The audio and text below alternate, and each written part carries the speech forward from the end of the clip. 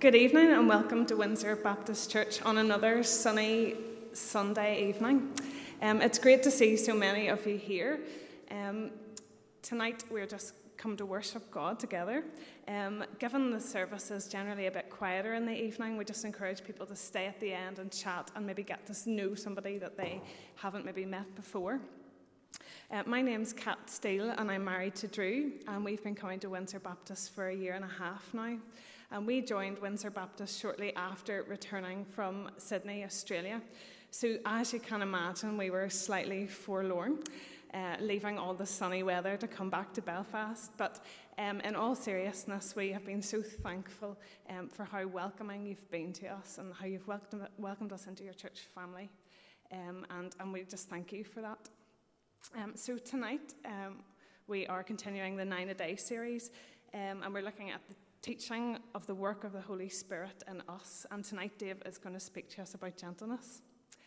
I have to admit I was a wee bit devastated because I had calculated that I was going to lead the service, forgetting that there was a praise service last week, and I thought we were going to do self-control, and I was like, brilliant, I have mastered self-control.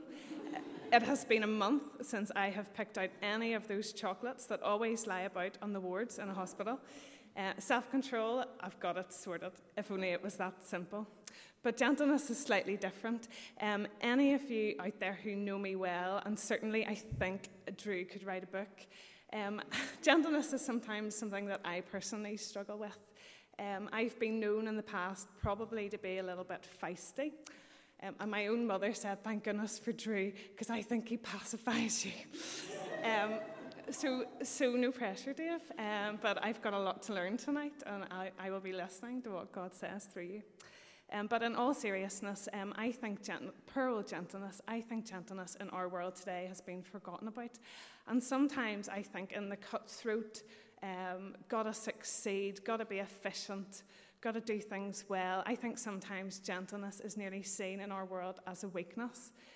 But as I prepared tonight and read and prayed and looked to God's word about what gentleness is, I believe that is not what God says about gentleness at all. And in fact, when the Bible, many references to gentleness in the Bible are about conflict and are about challenging our Christian brothers and sisters, big topics. And I genuinely believe that gentleness is really can be so powerful. The New King James Version of Psalm 18:35 says, "You have given me the shield of your salvation. Your right hand has held me up. Your gentleness has made me great." Your gentleness has made me great. So I'm going to pray, and then we're just going to have our first section of praise. And I just want to reflect and celebrate God's gentle mightiness and strength. So let's pray. Our Father in heaven, we come to you after busy weeks. We thank you through whatever is going on with us. You and your love is unchanging. Nudge us, Lord, and shake us tonight to help us to recognize your mighty love and your splendor, and help us to worship in spirit and in truth. O Lord, our God, your majestic name fills the earth, and your glory is higher than the heavens. Amen.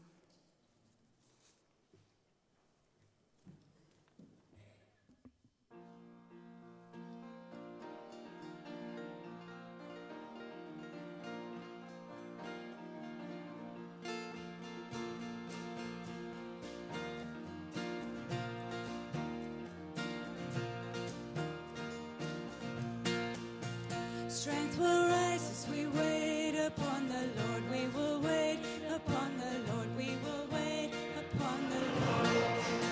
Strength will rise as we wait upon the Lord. We will wait upon the Lord. We will wait upon the Lord. Our God, you reign forever. Our hope, our strong deliverer.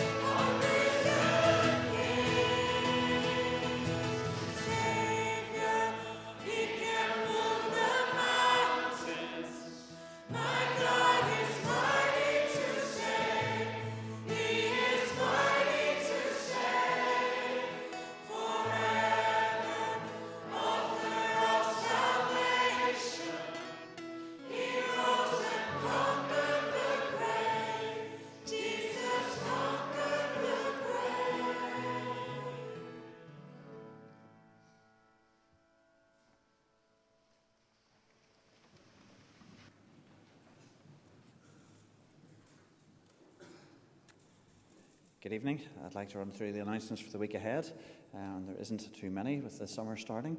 On Tuesday evening, remember the elders as they meet at 7:30. On Wednesday evening, we meet for prayer at 8 in the church hall.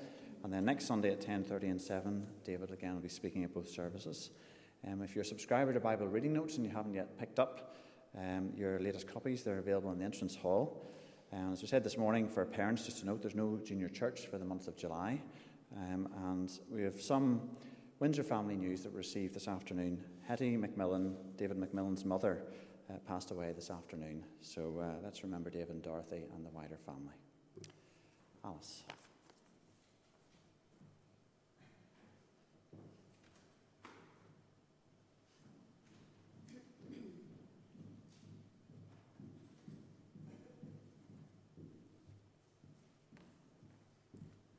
Sorry, I just was so shocked to hear that about David's mother, and it seems very relevant now to talk about this.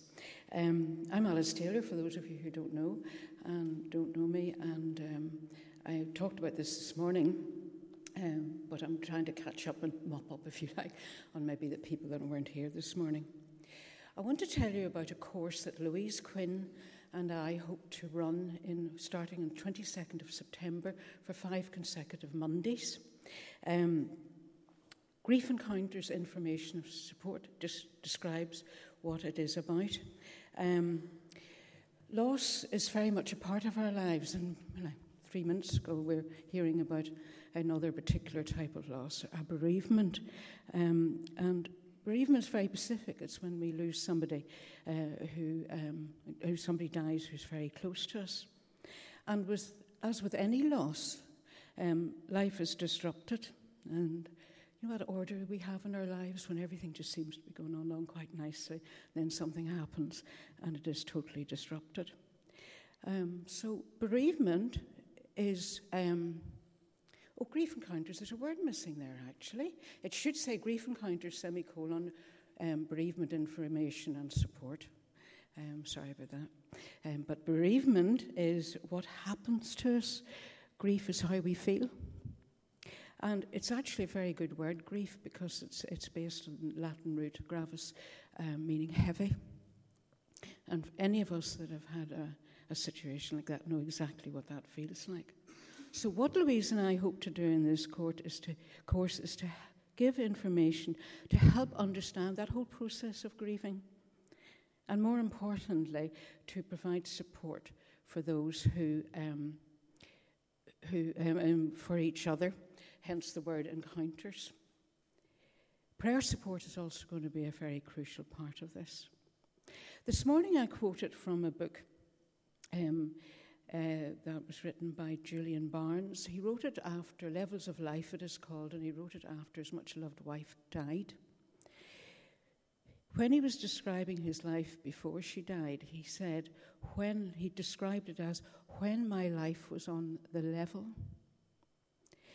And what grief does, it just destroys that level, totally disrupts it, sometimes slowly, sometimes very, very quickly. And that's what Louise and I hope to be able to address and to help people find the new level of their lives. It'll never get back to the same, but that new level. Can I tell you at this point what it's not? It's not counselling. It is information and support. We'll have a lot more information in August, including a leaflet and an outline of the programme. It's open to anyone belonging to the Windsor family. But also, if you have any friend or a relative from outside the church that you feel would benefit from this, please talk to us about that. They would be more than welcome. So don't hesitate, even at this stage, to talk to Louise and I about it. As I said, we'll have a lot more information for you in August. Thank you.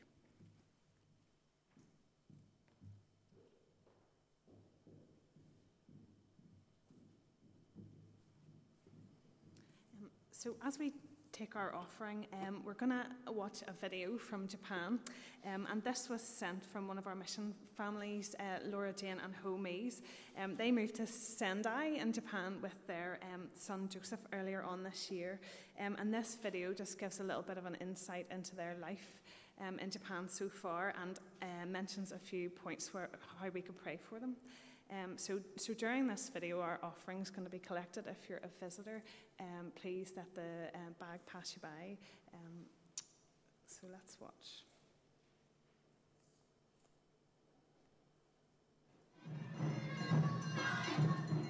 Hello everyone. We send you a few photos from our life in Sendai, Japan, and thank you for praying for us. We thank God for answering our prayers regarding Joseph, and after doing English at home, he gets on the bus to kindergarten, and he seemed to be very happy now and enjoying making new friends there, and we thank you for praying for him as well.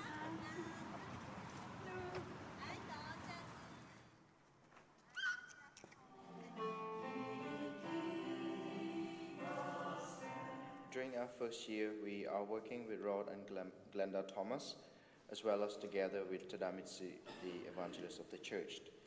And this is our church building, and this is what's happening on Sunday morning service.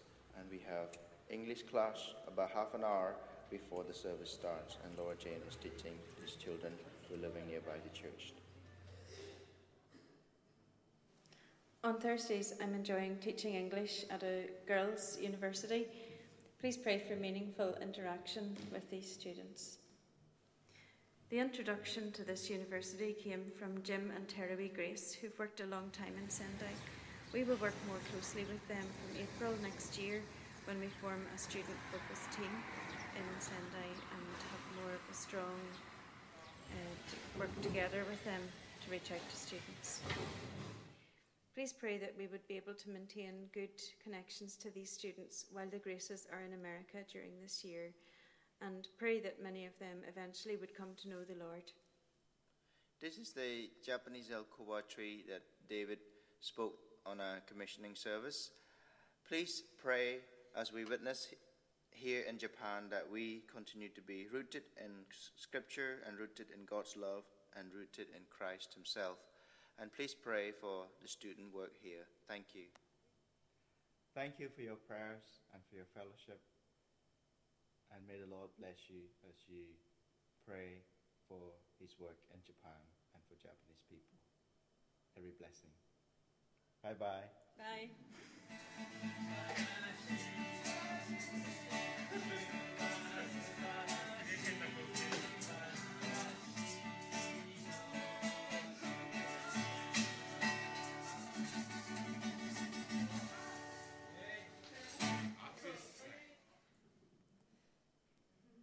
I think the drummers are going to have a bit of competition on their hands in a year or so. So we're just going to take some time in prayer now, and we're going to remember Laura Jane, Ho and Joseph in our prayers. So I just ask you just to just have a few minutes of silent prayer coming before God before I lead us in prayer.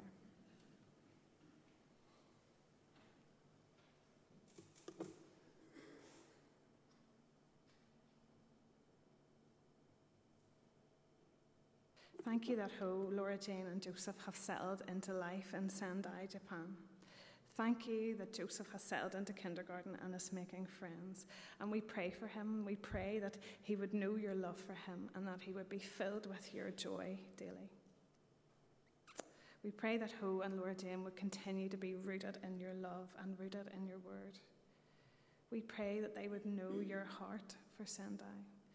We ask that you would continue to build strong relationships with their fellow church members, break down walls of culture and language, and enable them to be true assets to the church family. We pray for English classes, both for church children and university students. Help Laura Jane to build relationships with the students and reveal your character and love through her. And we also pray that you would bless them and their time as a family in this new place, far away from their extended families. I pray that they would just know you as their Father. We also pray for short-term mission going on this summer. And we thank you for a great weekend at Summer Madness that the youth had. And we pray for Exodus, for SISM, for SU camps, and all other local and international trips this summer. May you go with your servants. As they live to honour you this summer, I just pray that people would come to know your love and grace through this work. Lord, as we think about our church family and our community, we lift up our prayers to those who are suffering, those who are lonely, and those who are bereaved. Surround each broken and hurting soul with your love. May they know that you are close to the brokenhearted and that you rescue those whose spirits are crushed.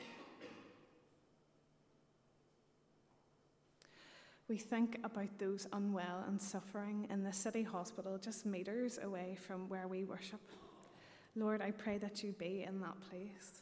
Surround those who are hurting, heal those who are sick, and Lord, I pray that you would comfort the families who watch their loved ones suffer. And Lord, I pray that those who are approaching the end of their life would know you and recognise you as their Lord and Saviour. For great is your love, reaching to the heavens. Your faithfulness reaches to the skies. And we pray in your Son's name. Amen. So we're going to have another time of praise and just to focus on asking God to mould and change our hearts before Dave comes to speak to us. Just before the band play, I just want to share something with you. It wasn't planned until I got home on Friday, and my colleagues and I have had quite a difficult week in work, quite a sad and emotional week in work.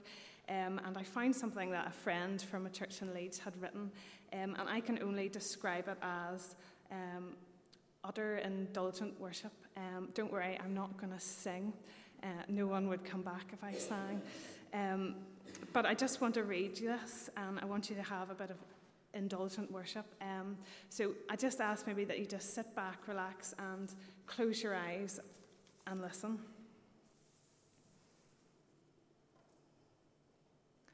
Although I was self-loving, self-admiring, self-sustaining, self-fulfilling, self-glorifying, self-governing, self-pitying, self-mocking, self-doubting, self-destroying, self-hating, I am now a child of God. His love is an extreme love, a supreme love. It is incomparable, unequivocal, unmistakable, irrevocable, indisputable, inexhaustible. He is the sovereign King of kings, Lord of lords, Prince of peace, Messiah, Redeemer, Good Shepherd, Morning Star. He is the way, the truth, the light, the life, the vine, the rock, the word, high priest, Saviour, living water, Lion of Judah, anointed one.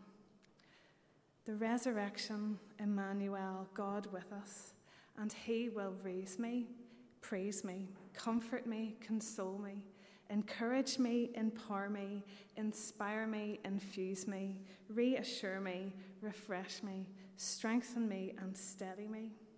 The world may seem desirable, enviable, preferable, beneficial, but heaven is eternal, immortal, perpetual, continual, imperishable, prevailing, remaining, unending, abiding, boundless, ceaseless. I will rejoice him, revere him, praise him, thank him, follow him, honour him, trust him, serve him, celebrate him, glorify him, believe him, worship him, fear him, adore him, exalt him. He will never abandon me, desert me, forsake me, leave me, renounce me, surrender me, reject me, disgrace me, humiliate me, for he has called me his own. Amen.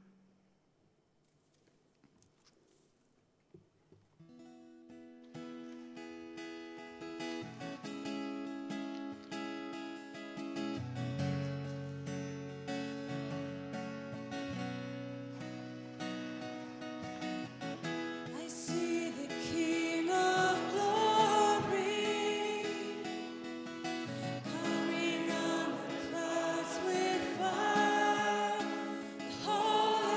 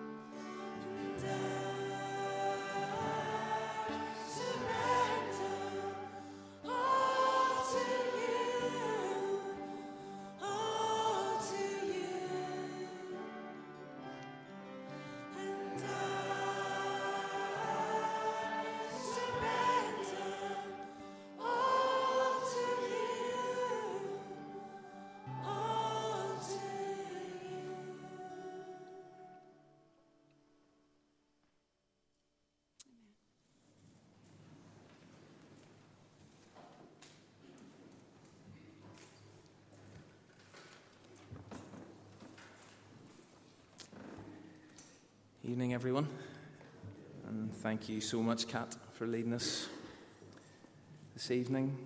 As Kat has said, we come to the penultimate segment of the fruit of the Spirit, which is gentleness.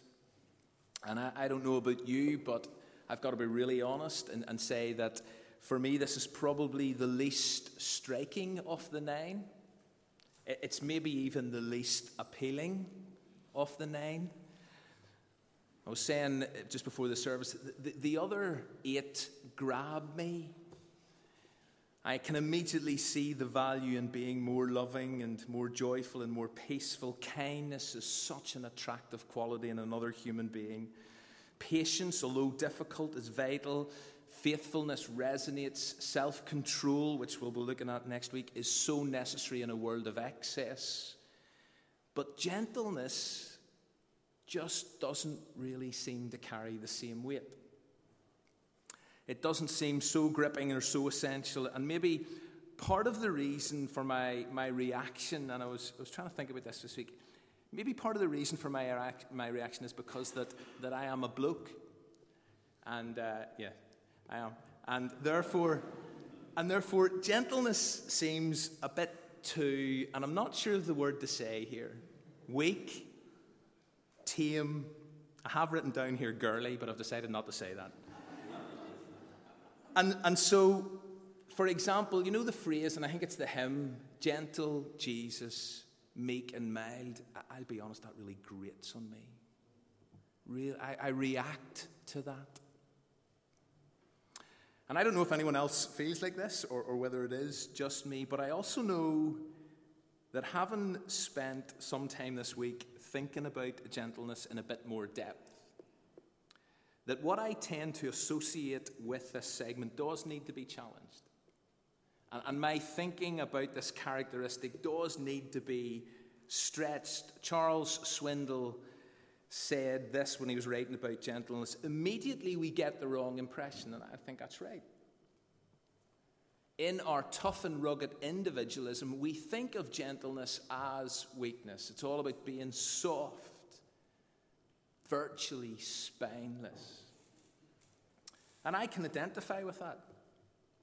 I get that perspective. And yet, as Swindoll goes on to say, not so. The Greek term is extremely colourful, helping us grasp a correct understanding of why the Lord sees the need for servants to be gentle. And so, as we explore this 8th characteristic of fruitful Christians, of Spirit-led disciples, I hope and pray that our desire will be to see gentleness ripen in our lives. But what is it? How would you define gentleness? Bit of congregational participation, it's been a while. How would you define gentleness?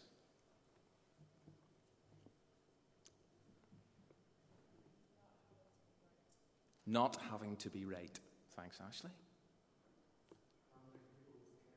Handling people with care. Thanks, Stephen. What is gentleness? Harnessed strength. Thank you, Gordon. Come on up and speak. Anything else? Gentleness, how you would define it?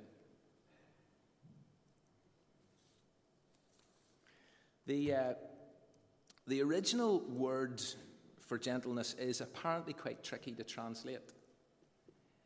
William Barclay, the kind of theologian and has written many commentaries, but here's what he wrote. He said with, and I'm not even going to attempt to pronounce that kind of original word, but he said with that, here's thinking, because he said it was notoriously hard to translate. But he said this, it means we treat all men with perfect courtesy. We can rebuke without rancor. We argue without intolerance. We can face the truth without resentment. We can be angry yet sin not. We can be gentle and yet not weak. Well, one of the first things that I want to say is that gentleness is fundamental to our relationships. It's fundamental to good human relationships. Within family life, work life, social life, where the temptation to react negatively, and maybe this was what Kat was getting at the start of the service, but the temptation to react negatively, harshly, aggressively to what someone has said or what someone has done, or not said or not done, where that temptation is strong, and I'll guarantee you all of us face that kind of temptation day in and day out, to react to what someone has said in a harsh way, in an aggressive way. Gentleness makes a phenomenal difference and potentially saves or certainly preserves relationships. Gentle responses and reactions transform situations, which is partly why I think the writer of Proverbs, that Old Testament collection of divine wisdom for life, that's what he was getting at, or they were getting at, when they wrote these words and offered this sterling advice. A gentle answer turns away wrath.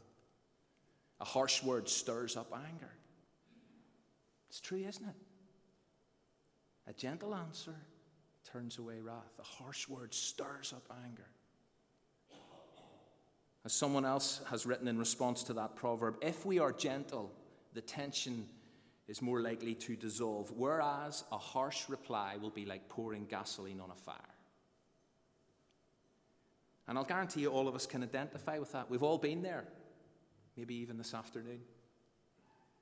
We see and we know how damaging harsh words and reactions can be, and therefore we readily recognize how different our relationships can be and would be whenever gentleness is practiced and present. So gentleness is fundamental to human relationships. Back to Charles Swindoll, because here's what he goes on to say a couple of paragraphs after that earlier quote. So then, gentleness includes, he says, being calm and peaceful when surrounded by a heated atmosphere. Is that you? Emitting a soothing effect on those who may be angry or otherwise besides themselves. And possessing tact and gracious courtesy that causes others to retain their self-esteem and dignity.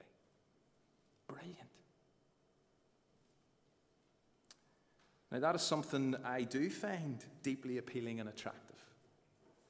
And in a world and in a society where hostility and suspicion and raised voices and aggression and relational breakdown and dysfunction appear to be the increasing norm, just sit down for an evening and watch a bunch of TV soaps and so-called reality shows, and you'll see what I mean. Just a world characterized by harshness, aggressive language, relational dysfunction, breakdown. Do you know, in that kind of environment, gentleness is a welcome relief, and it is deeply countercultural. Let's tease this out even further, deal with some of the bad press. As we've already said, gentleness is often misunderstood as weakness. It's kind of thought of as a lack of internal strength, and yet that is so far removed from a biblical understanding of this characteristic. And therefore, let me just throw out a few different definitions and comments. Gentleness, and maybe this is Gordon's point, harnessed strength. Gentleness is strength under control. It's the ability to respond to pressure, arguments, and rejection without rage and bitterness. Gentle people are balanced. They don't overreact, nor do they underreact. Come back to that. People who are mature in this quality pardon and forgive those who have injured them. They know when to speak words of correction and when to remain quiet. And this is possibly my favourite kind of definition, and maybe sums up all the others brilliantly. Gentleness is the strength of being tender. The strength of being tender. Here's another great quote. Nothing is so strong as gentleness. Nothing so gentle as real strength. Nothing is so strong as gentleness. Nothing so gentle as real strength. Now, what I want to do is something that or at least I've attempted to do in the times when I've been looking at these segments. I want to identify and kind of anchor this in God's character. Because part of the reason we can ever hope to reflect any of these 9 characteristics is because we have been made in the image of God. We can only ever be loving because God is love. We can only ever be gentle because of the gentleness of God. But as people who've been made in the image of God, we can reflect something of that character. But again, the gentleness of God, I would suggest, is not one of his first characteristics we tend to think of. So we're far more likely to draw attention to his faithfulness and his love, or his patience and his kindness. But this aspect of God's character, this God-like strength of being tender, although we're maybe not immediately drawn to it, yet it's written all over Scripture. Really struck by this journey, including the Old Testament. It may not explicitly say that God is gentle on lots of occasions. Kat did read one from the Psalms for us this evening. But there's not a lot of times in Scripture where it will just say God is gentle.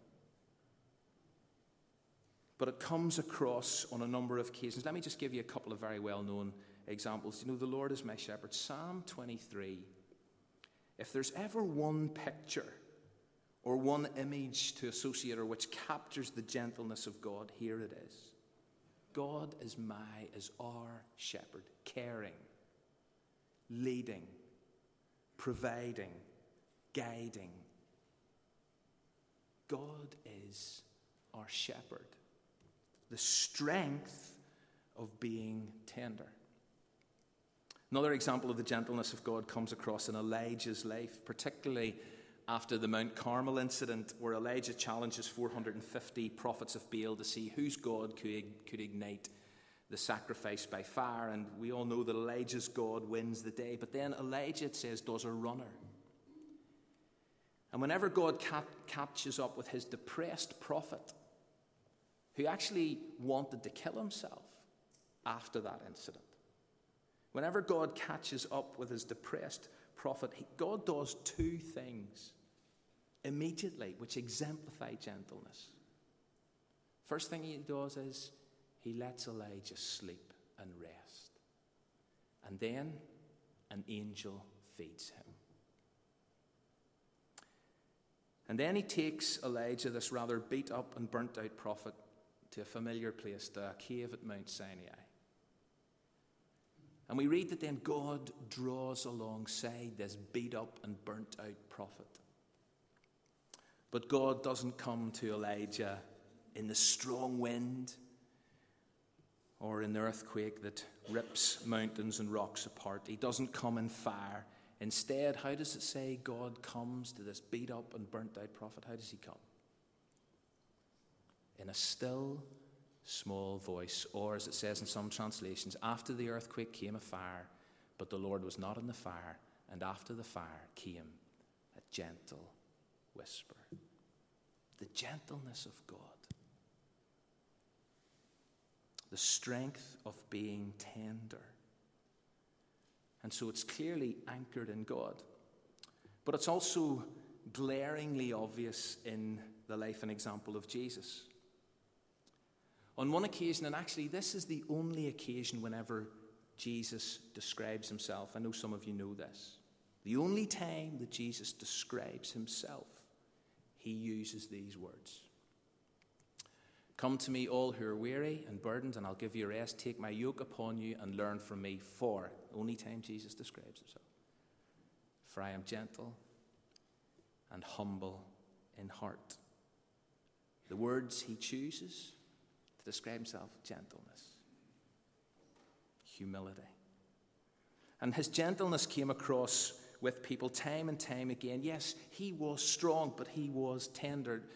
Couple of examples, and again, obvious examples I know, but how he spoke to and related to the woman at the well in John 4 is amazing. He connected, he spoke truth, he didn't duck the difficult issues, he challenged the mindset of lots of people, including his own disciples. He confronted, but all of this was marked with gentleness, right up to the point that a Samaritan woman walked away from her encounter with Jesus feeling loved and affirmed and encouraged. Do you know something? I'm going to do life differently now. Jesus was strong with her. There was strength in being tender.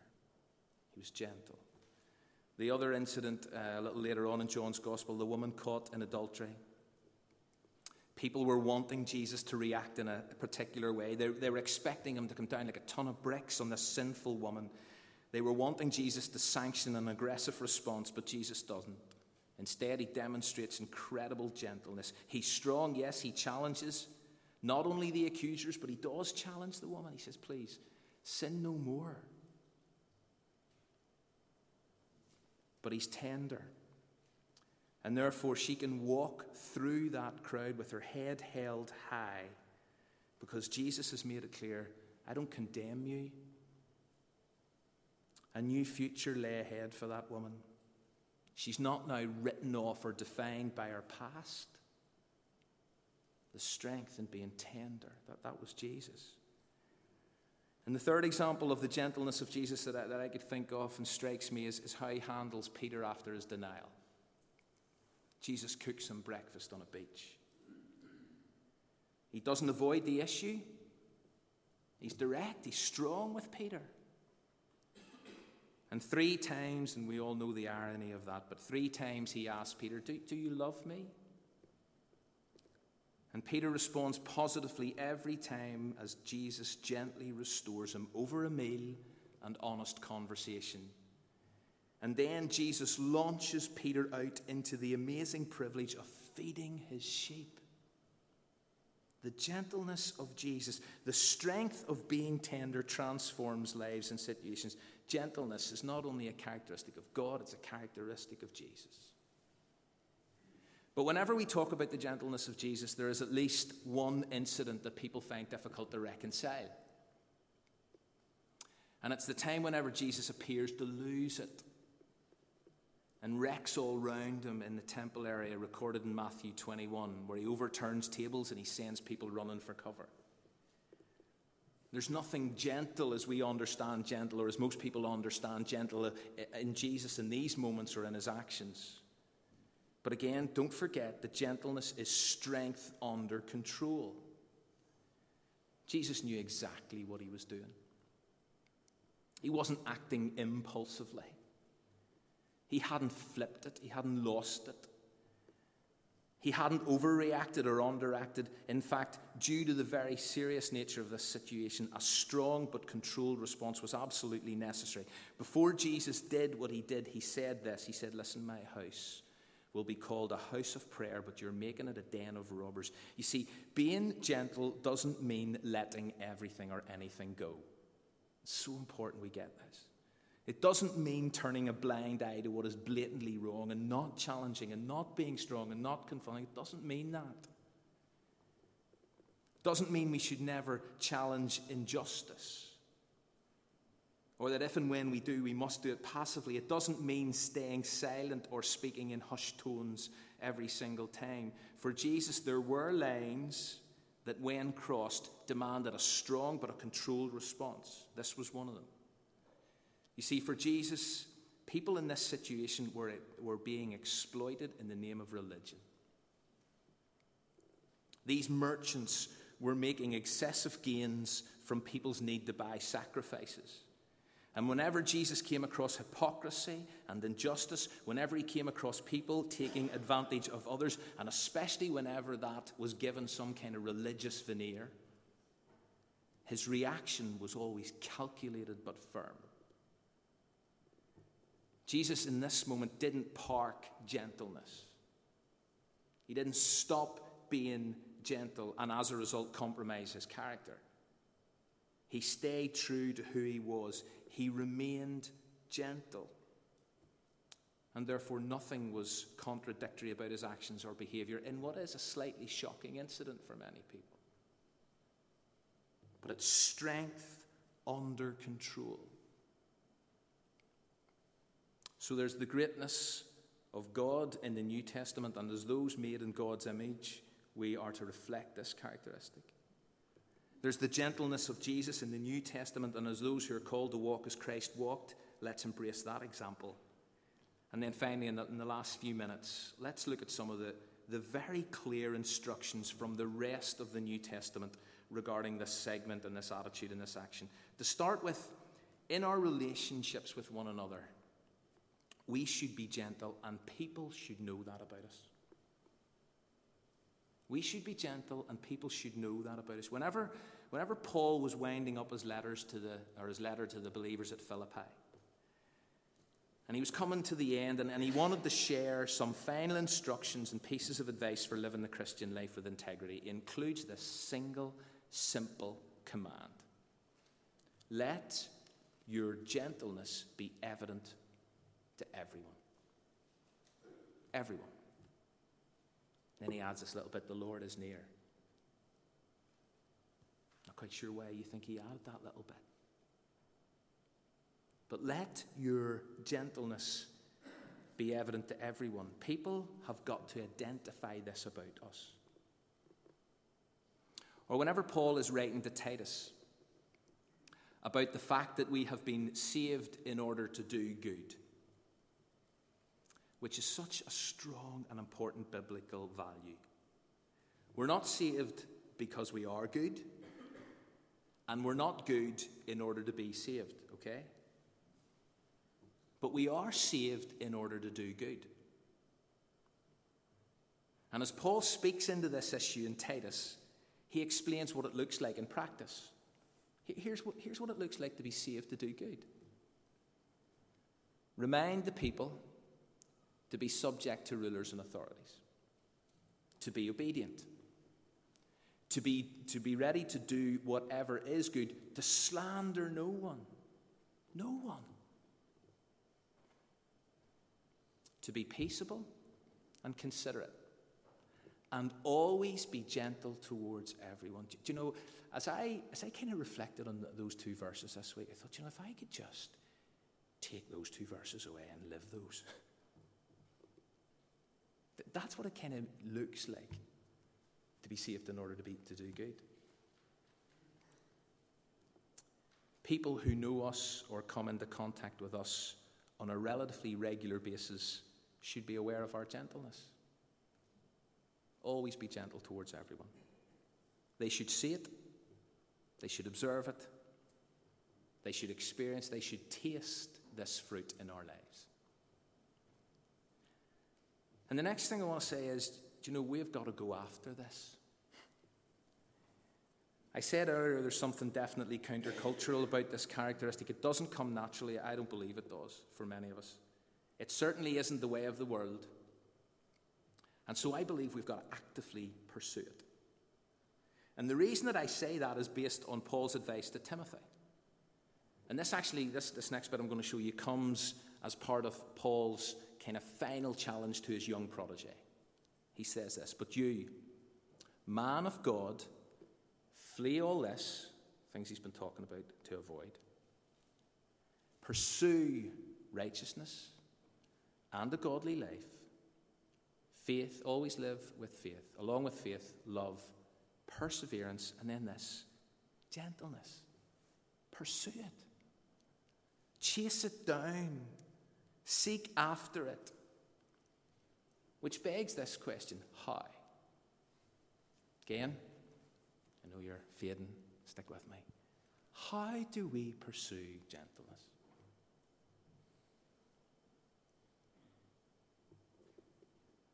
And Paul says to Timothy, pursue these things. Never mind the rest, but pursue. How do we do that? Somebody suggest an answer.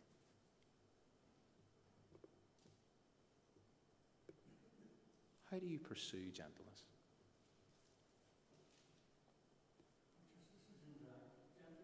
It's just a decision, a conscious decision.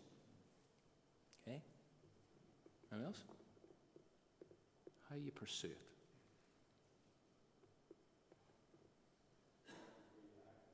Think before you act. Do you know, one associated piece of advice on this is found in Colossians 3. Whenever Paul instructs Christians there on what to wear. You all know this, but Paul says, "Clothe yourselves with compassion, kindness, humility, gentleness." Clothe yourselves with it. In the same way that you get dressed every morning, make sure you don't leave the house without putting this on. Clothe yourself properly. There's an act of choice involved in this for me. Yes, we pray, we need God's help. We're filled with God's Spirit who produces this fruit within our lives. But today, God, I choose to wear gentleness. I'm going to think before I act. I'm making a conscious decision. 2 more thoughts. When it comes to evangelism, when it comes to speaking to others about our faith, when it comes to talking to people about Christianity, the priority of gentleness is essential. And I reckon there's a massive lesson to learn here in an increasingly secular, multi-faith context. Always be prepared to give an answer to everyone who asks you, to give reason for the hope that you have. But how are we to do this? With gentleness and respect. Oh, if only. Oh, if only. We give a hope for the reason with gentleness and respect, or reason for the hope with gentleness and respect.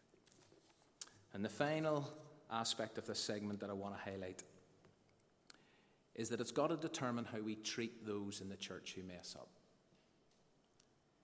Do you know, people around us will make mistakes. People here will make mistakes. Christians still sin. I still sin. But part of what it means to be good and to do good as a church community is to restore those who get it wrong and to restore them gently. Brothers and sisters, if someone is caught in a sin, you who live by the Spirit should restore that person gently.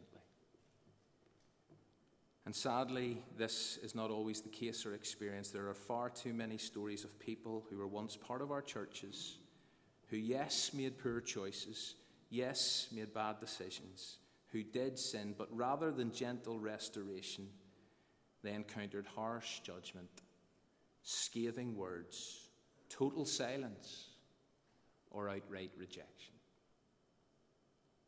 And part of what it means to be a Christian community, a community of people who live by the Spirit, means we reach out and gently restore those who have fallen on their faces, to constantly welcome prodigals back into the fellowship of the forgiven. And essential to that process is gentleness. And so the more I've thought about this 8th segment, the more I've considered gentleness in the character of God, gentleness and the example of Jesus, gentleness in the life of the disciple, the more I've realized just how striking and how appealing and how essential it is. And my prayer is that the strength of being tender would increasingly characterize my life, our lives, and the life and witness of this church. The strength of being tender. Let's pray together. Almighty, gentle God,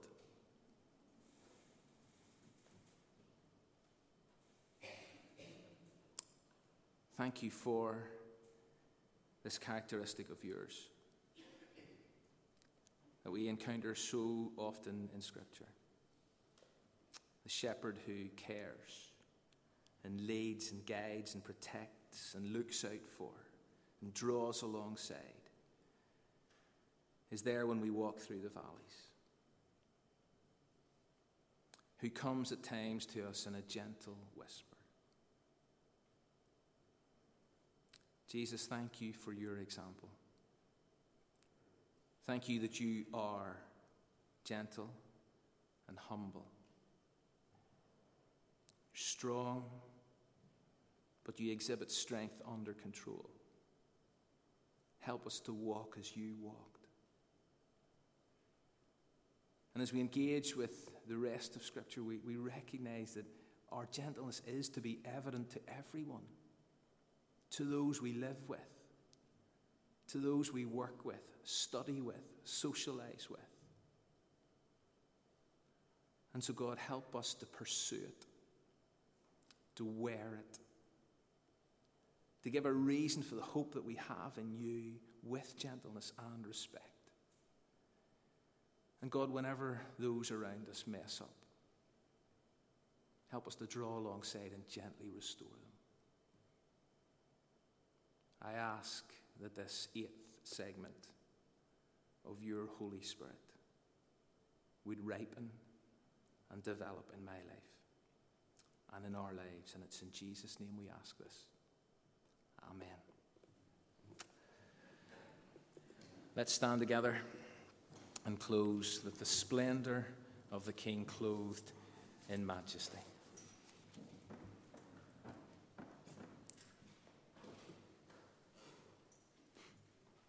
Let's stand together.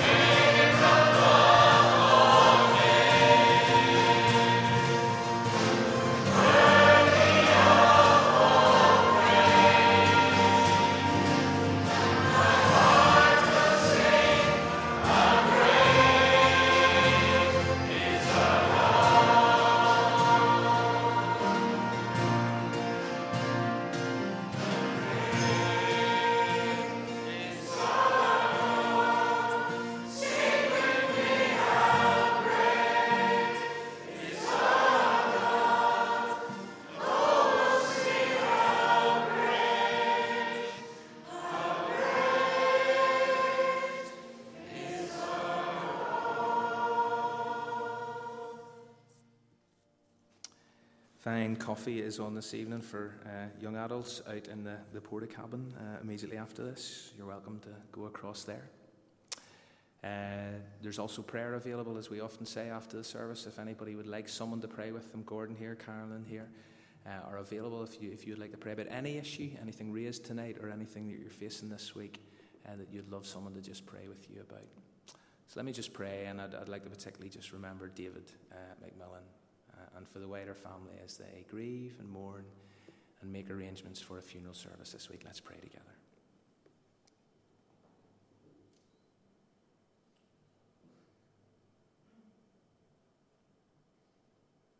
God, as a church family, we stand before you and we do lift up those who are hurting this evening. who are grieving, and we pray particularly for David and for Dorothy and for the wider family circle. We thank you for Mrs. McMillan. Thank you for her life. Thank you that the suffering is over. And so, God, we commit that family to you now, and particularly as they make arrangements for a funeral service, a service of thanksgiving. God, I pray your blessing on them, that they will be very aware of your gentle presence this week. For those who will take part, for those who will lead that service, I pray for great wisdom and an awareness that you are there for them and with them. And so, God, I commit each of us to you now. Thank you for all that we have thought about this evening. Thank you for everything we have prayed and sung. And God, again, as we often say, may you have received all the glory and all the honour and all the praise. And we pray this in Jesus' name. Amen.